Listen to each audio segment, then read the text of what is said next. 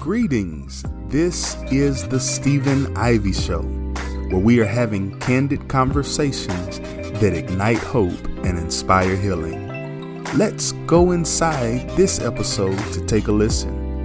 I know you'll enjoy. Well, welcome, Nicole. Hey, Stephen, thank you. It's great to be here. Yeah, no problem. Glad you could phone in and we could have this conversation. Just a little bit about her. Nicole was involved in a life-changing motorbike accident at age 16, left for dead on the side of the road with a prognosis of expect death or life in a vegetative state.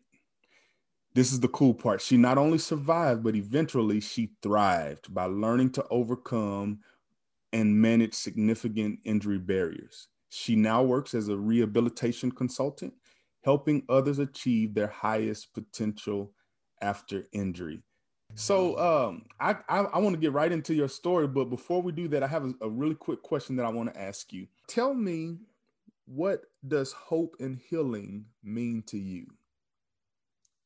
Hope and healing for me is reaching my highest potential, believing in yourself that, even though when it comes to brain injury, it's likely that that person that you were is never going to return.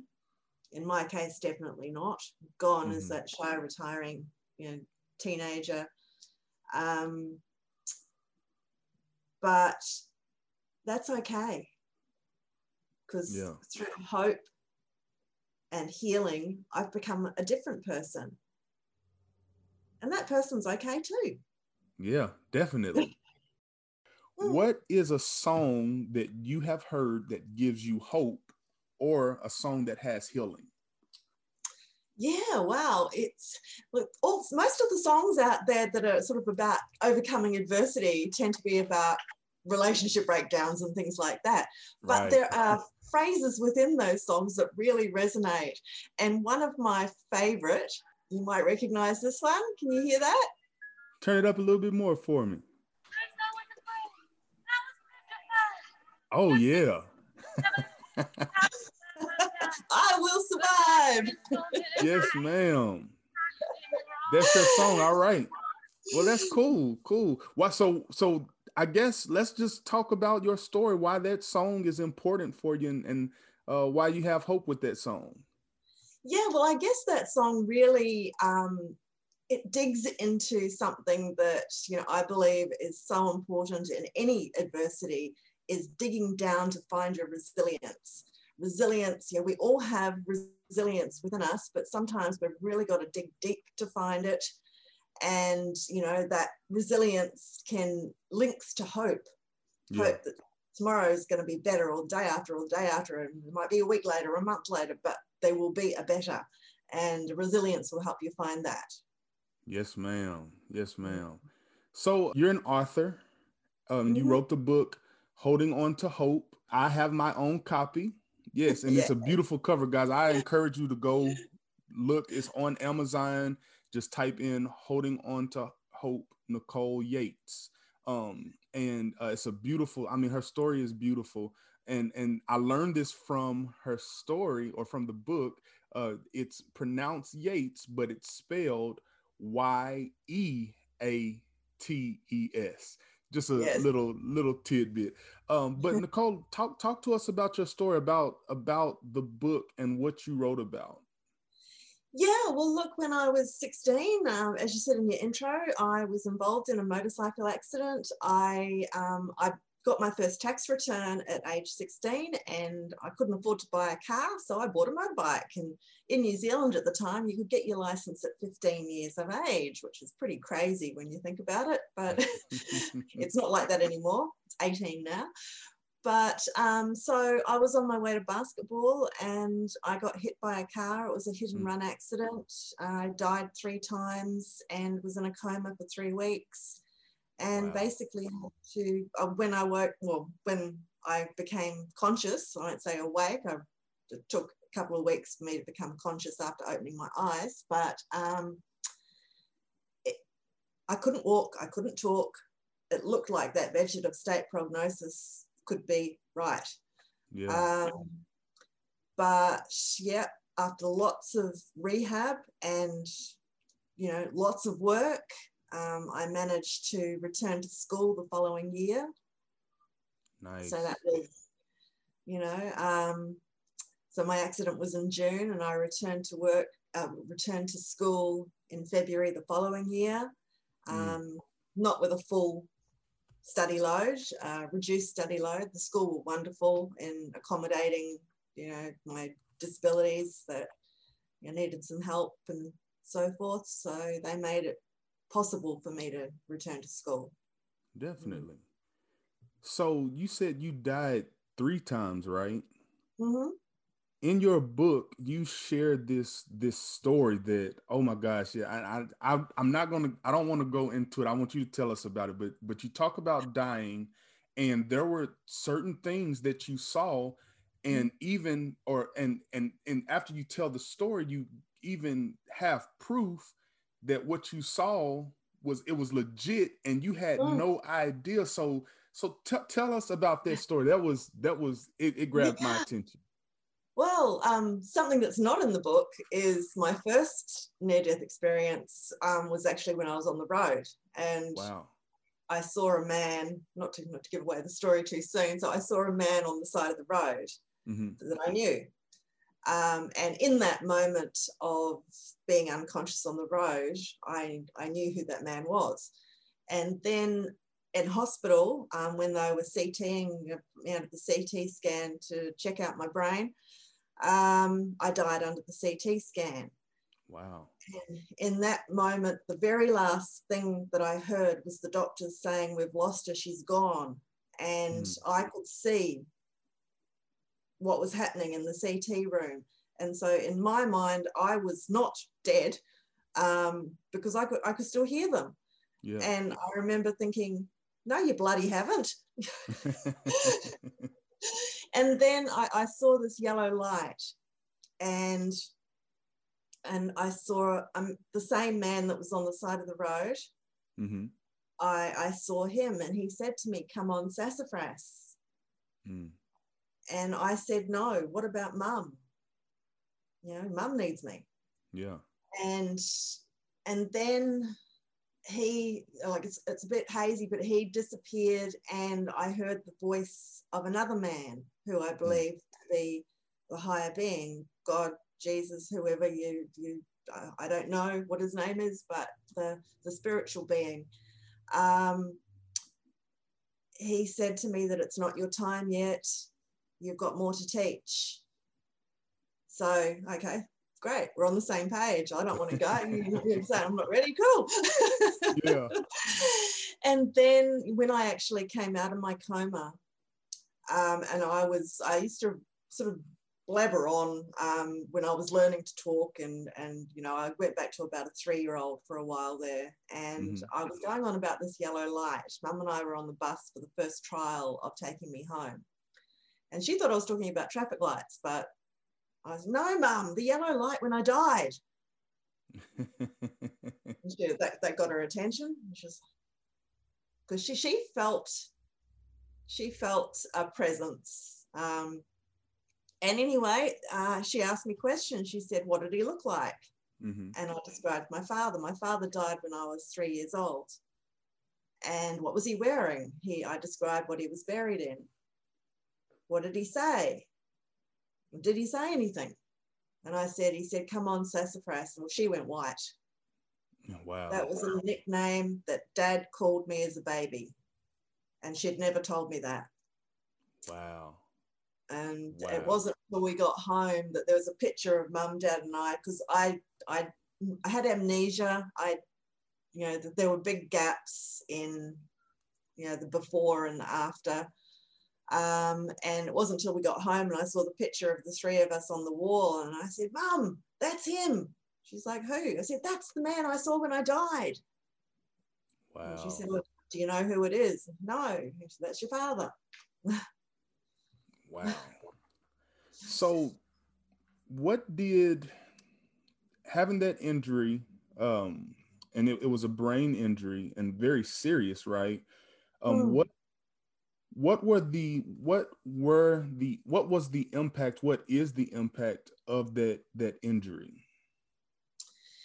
Yeah, so the impact has changed over years. Mm, It's been 33 years since I had that accident. So in the very beginning, my short-term memory was nothing short of atrocious. I'd read a page of a book and forget it.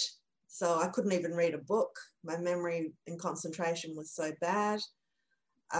So basically, it's graduated from notes all over my house to remind me of things yeah. to the invention of the mobile phone, using your calendar, Mm-hmm. to most recently, the app that I've been a part of creating, especially for people with a brain injury and short-term memory issues, called Retink. So Retink is a memory management app specifically designed for anyone with memory issues, and it has task and appointment facility and inbuilt reminders so that it automatically reminds you of those appointments before, an hour before, 15 minutes before. It's got memory training games on it. It's Nice. got brain health blogs and health blogs. And it's also a communication tool. So if someone is still needing a carer or a support worker in their life to help manage, the support worker can download the app on their phone, and then the person, when he or she goes to a medical appointment, if they need that support worker to come, they can actually invite their support worker or family member or carer to that appointment through the app, and it'll show up on both their phones. Wow, that is cool. That is really Mm, cool. yeah. Um, Oh, wow. look, Stephen, I there's didn't know so many, about the like, app.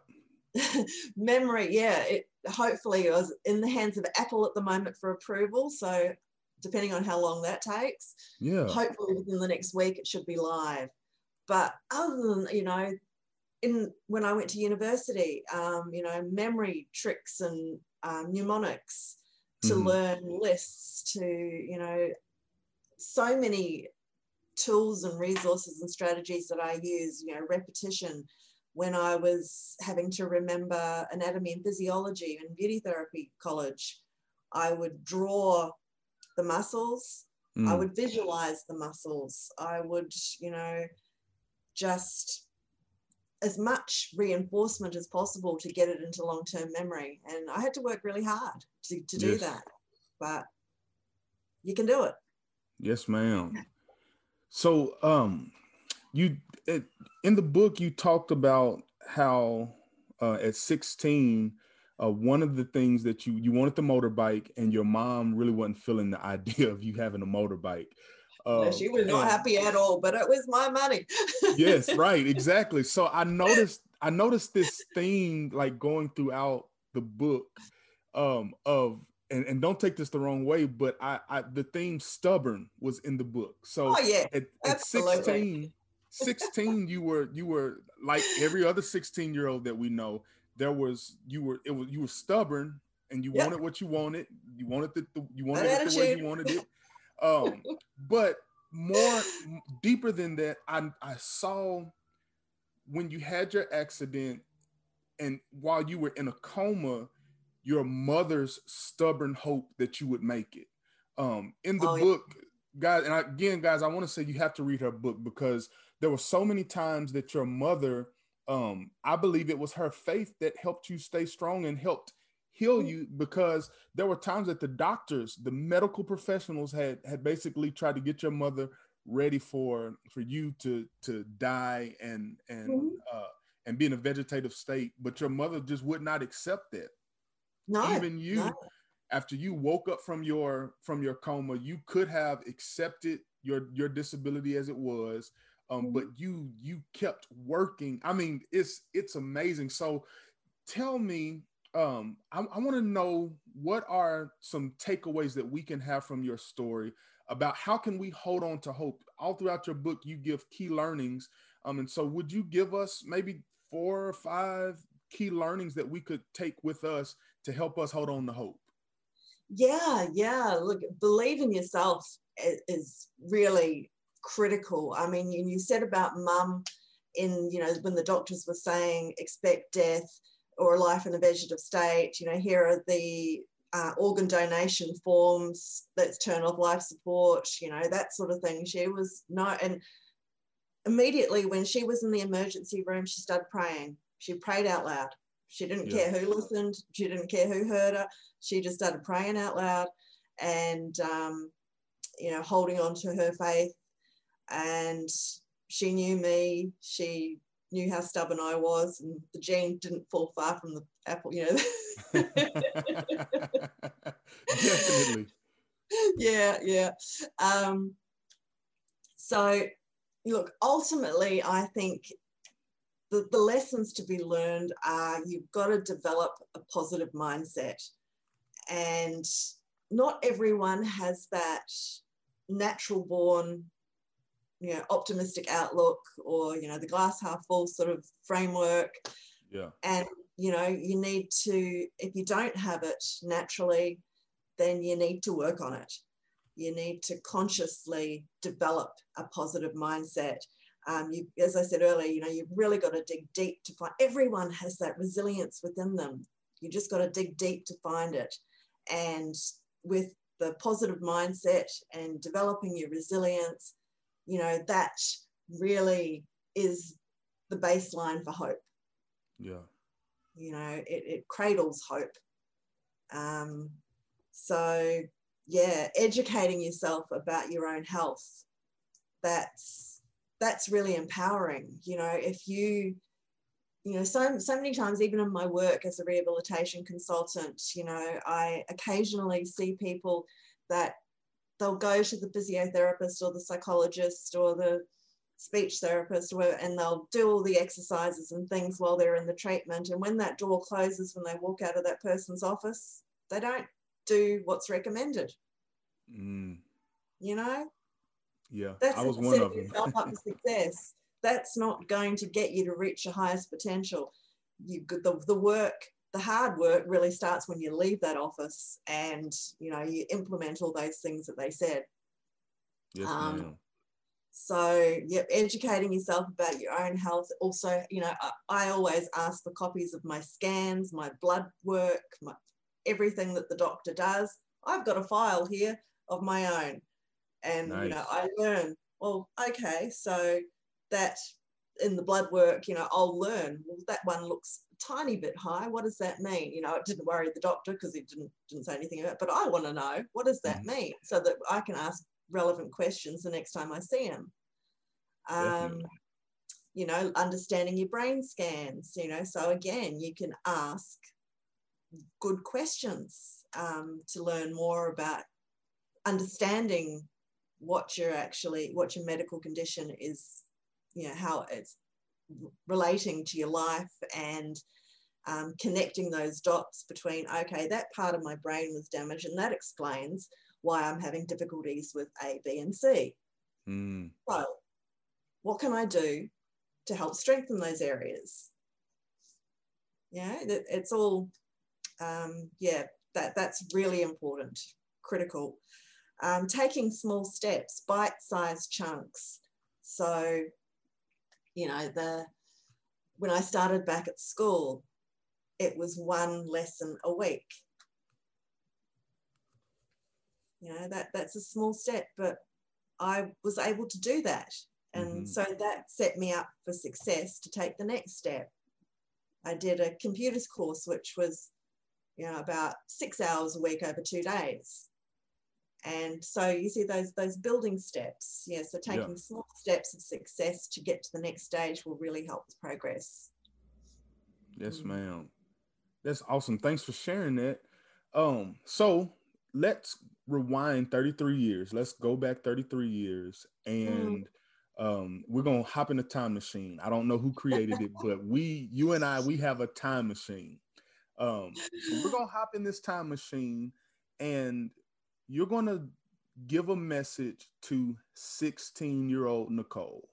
Now, I'm pretty sure the first message that you want to tell her is don't get on the motorbike tonight. Ride with your friend, get a ride. But what would you tell Nicole about life to hopefully strengthen her for either going through what she went through or helping her through the next phase of life, adulthood? Mm. Yeah, look, it is a question I've been asked before. If you could go back in time, would you get on that motorbike? Mm-hmm. And, although it probably makes sense to go, no, I wouldn't, because, gee, it's been a hard road. I wasn't really on the most positive pathway as a 16-year-old at the time. I don't know where I would have ended up if I hadn't had that accident. Wow. Yeah. It's made me who I am today, and I'm happy with who I am today. Sure, I have some challenges still. Short-term memory is still not great, but because of the strategies and tools and resources that I've learned and I've developed myself, it's not a problem most of the time. No more than anyone else, really. And until I do too much and I don't implement those strategies. But going back to your question, what would I tell 16-year-old self? I'd probably, my biggest advice to her would probably be, listen to your mum a bit more. She's actually wiser than you thought. Definitely. She's never been wrong about it. Oh, well, only once she's been wrong about any of my boyfriends. So that's a pretty good odds. Yeah, that's pretty cool. So not only are you an author, but you also write poetry. And all throughout the book, you have different poems. There was one at the very beginning of the book, chapter 1, chapter 2, I believe, that was called Father Time. Yes. Tell me about that poem. I'm curious to know about it. Yeah, so look, it was really in that stage of, I was getting so frustrated with all of the disabilities that I had. I walked with a limp, I smiled crookedly, I couldn't remember what I had for breakfast that morning. I couldn't remember the first page of a book that I'd read. And, the people that I thought were my friends were leaving. They couldn't handle the changes in Nicole. I was no longer the cool, person to hang out with. I was responsibility. Yeah. And I guess I was getting really impatient. And Mum just kept saying, wait for old Father Time. Time will, it just takes time, Nicole. Look at the progress you've already made, so just be patient. It's going to take time. And I just kept hearing this, it's going to take time, old Father Time, leave it to old Father Time. So that's where the poem was inspired from. Nice. Writing. So was writing therapeutic for you? Oh, absolutely. I was terrible at poetry before the accident, and it just really seemed to unlock something in my brain. This is actually my book of poems from so there's over 60 poems in here through my 20s and 30s. It seems this could be the equivalent of my little black book, really, because it's wow. It's got, every breakup and every time I was in love, there's a poem about it in here. That is so cool. I loved reading your poetry.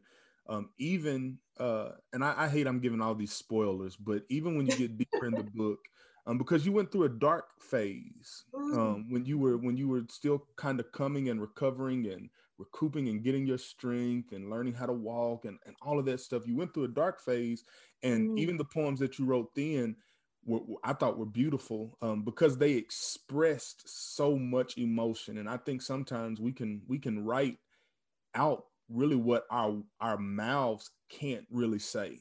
Yes. Did Yeah. you was that would you agree that's kind of what poetry became for you, possibly? Yeah, like I became, you know, really, really depressed and suicidal, Mm-hmm. with the challenges and barriers and the medication I was on for epilepsy that contributed to the depressed state. Um, so yeah, I went insular sort of during that phase, and the poetry was like an outlet. It was a way for me to express my innermost thoughts that I didn't want to share with anybody else. Yeah. And yeah, so yeah, that was, and yeah, you have to read the book to find out how I came out of that. Definitely. Well, Nicole, I appreciate you sharing your story with me. This has been fun, and we're gonna have to do it again sometime soon. I promise. Yeah. Before we leave, let us know how can we stay connected with you. Yeah, sure. So I've got a website, www.holdingontohope.com.au. So same as the book, Holding On to Hope. Basically, the website contains all of the products and services that I offer to help people reach their highest potential after brain injury. It includes career assessments, mindset and memory boosting workshops, Retink, the new memory management app that's currently with Apple and should be out in the next week. So if Yes. you're having a problem with memories, it's going to be free. And you know, lots of other things on the website that will really help people reach their highest potential. On Facebook, I've got a Facebook group called Holding On to Hope, so you can look that up as well. Yeah, so it'd be great to connect with more people, and yeah, I'm really looking forward to just helping people reach their highest potential. You know, the medical profession do tend to take things on anatomy and physiology, but that will keep you alive, but it takes much, much more to actually get to your highest potential. Yes, ma'am.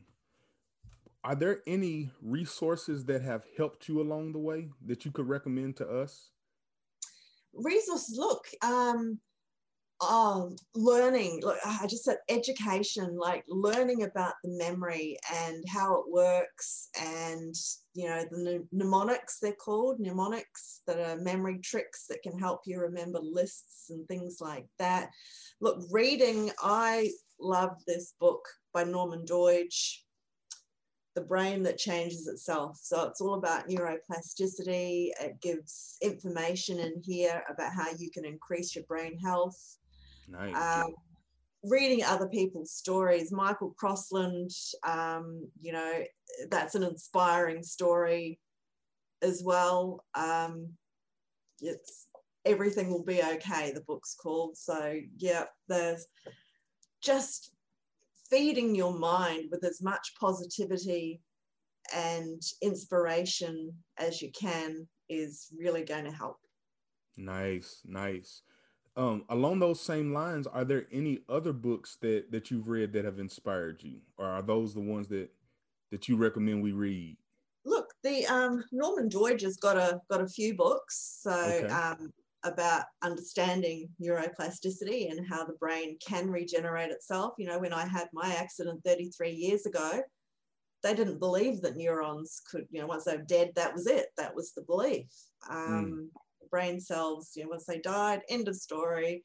You've got 2 years to get as good as you can, and there's no more healing after that. You know, that was the messages that I was told 33 years ago. Now they know that, you know, if you give your brain the right connections, the right input, the positive increases, as I call them, that the brain can heal itself, that it can find new pathways, it can make new connections. When I woke up, I couldn't see, but my brain arranged itself in such a way that those connectors came back. wow.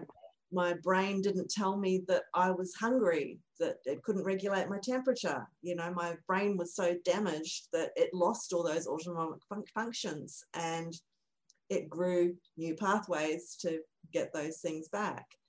Wow.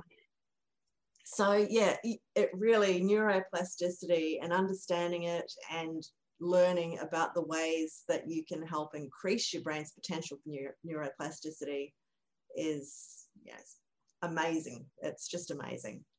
Awesome.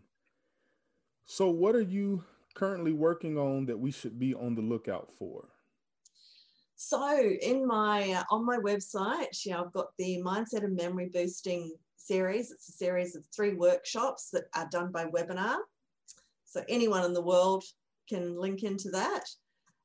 So it's all about ways to increase your mindset into a positive framework. It's about memory strategies. It's about, increasing your brain health, all of those really proactive things to help you reach your highest potential after brain injury.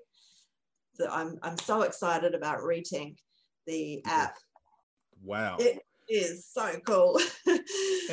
And people probably have heard this podcast, and I just want to insert this here. They're listening to this podcast and they may only be thinking about a traumatic brain experience, but this could be for those who are getting a bit older in life and are struggling with dementia. So guys, if you're listening, don't just think that this is you had a brain injury and this is going to help, but no, this could be a tool. I could see nursing homes and so many other places utilizing that app. Like that's really amazing. And kudos to you. Even education institutions for kids with disabilities and so forth could use that. Anyone with a memory issue or organizational, you don't have to have a brain injury to be disorganized and have, a less than great memory. The amount of people that say to me, "Oh God, I've got a terrible memory." Anyone could use it that needs that sort of support. Definitely. So before we end, what is the number one takeaway that you want our audience to take with them? Number one is just that positive mindset. Just create that positive mindset and the rest will follow. That's your baseline. I love it. I love it. Well, Nicole, thank you so much for your time. I've thoroughly enjoyed this. I thoroughly enjoyed reading your book, and it's been a pleasure meeting you. Tell everybody where you're calling in from right now. I'm from Brisbane, Australia. Yes. Me and Nicole joked. I told her she was going to be one of my international guests, and now my podcast is international. So, guys, let's give a virtual digital hand clap to Nicole. Thank you again. It's been a pleasure meeting you, and you have a great rest of the day. Okay. And you too, Stephen. Thank you so much for your time. It's been a pleasure. Thank you. Hey friend, thank you so much for listening today. I need you to do me a favor. Leave a review and share this episode with a family member or friend. And then make sure you visit my website, www.ivyleagueenterprises.com. I want you to stay up to date with all the wonderful things that are happening in the Ivy League. Listen, it's been real, it's been fun, but I've got to run. Have a great day. Peace.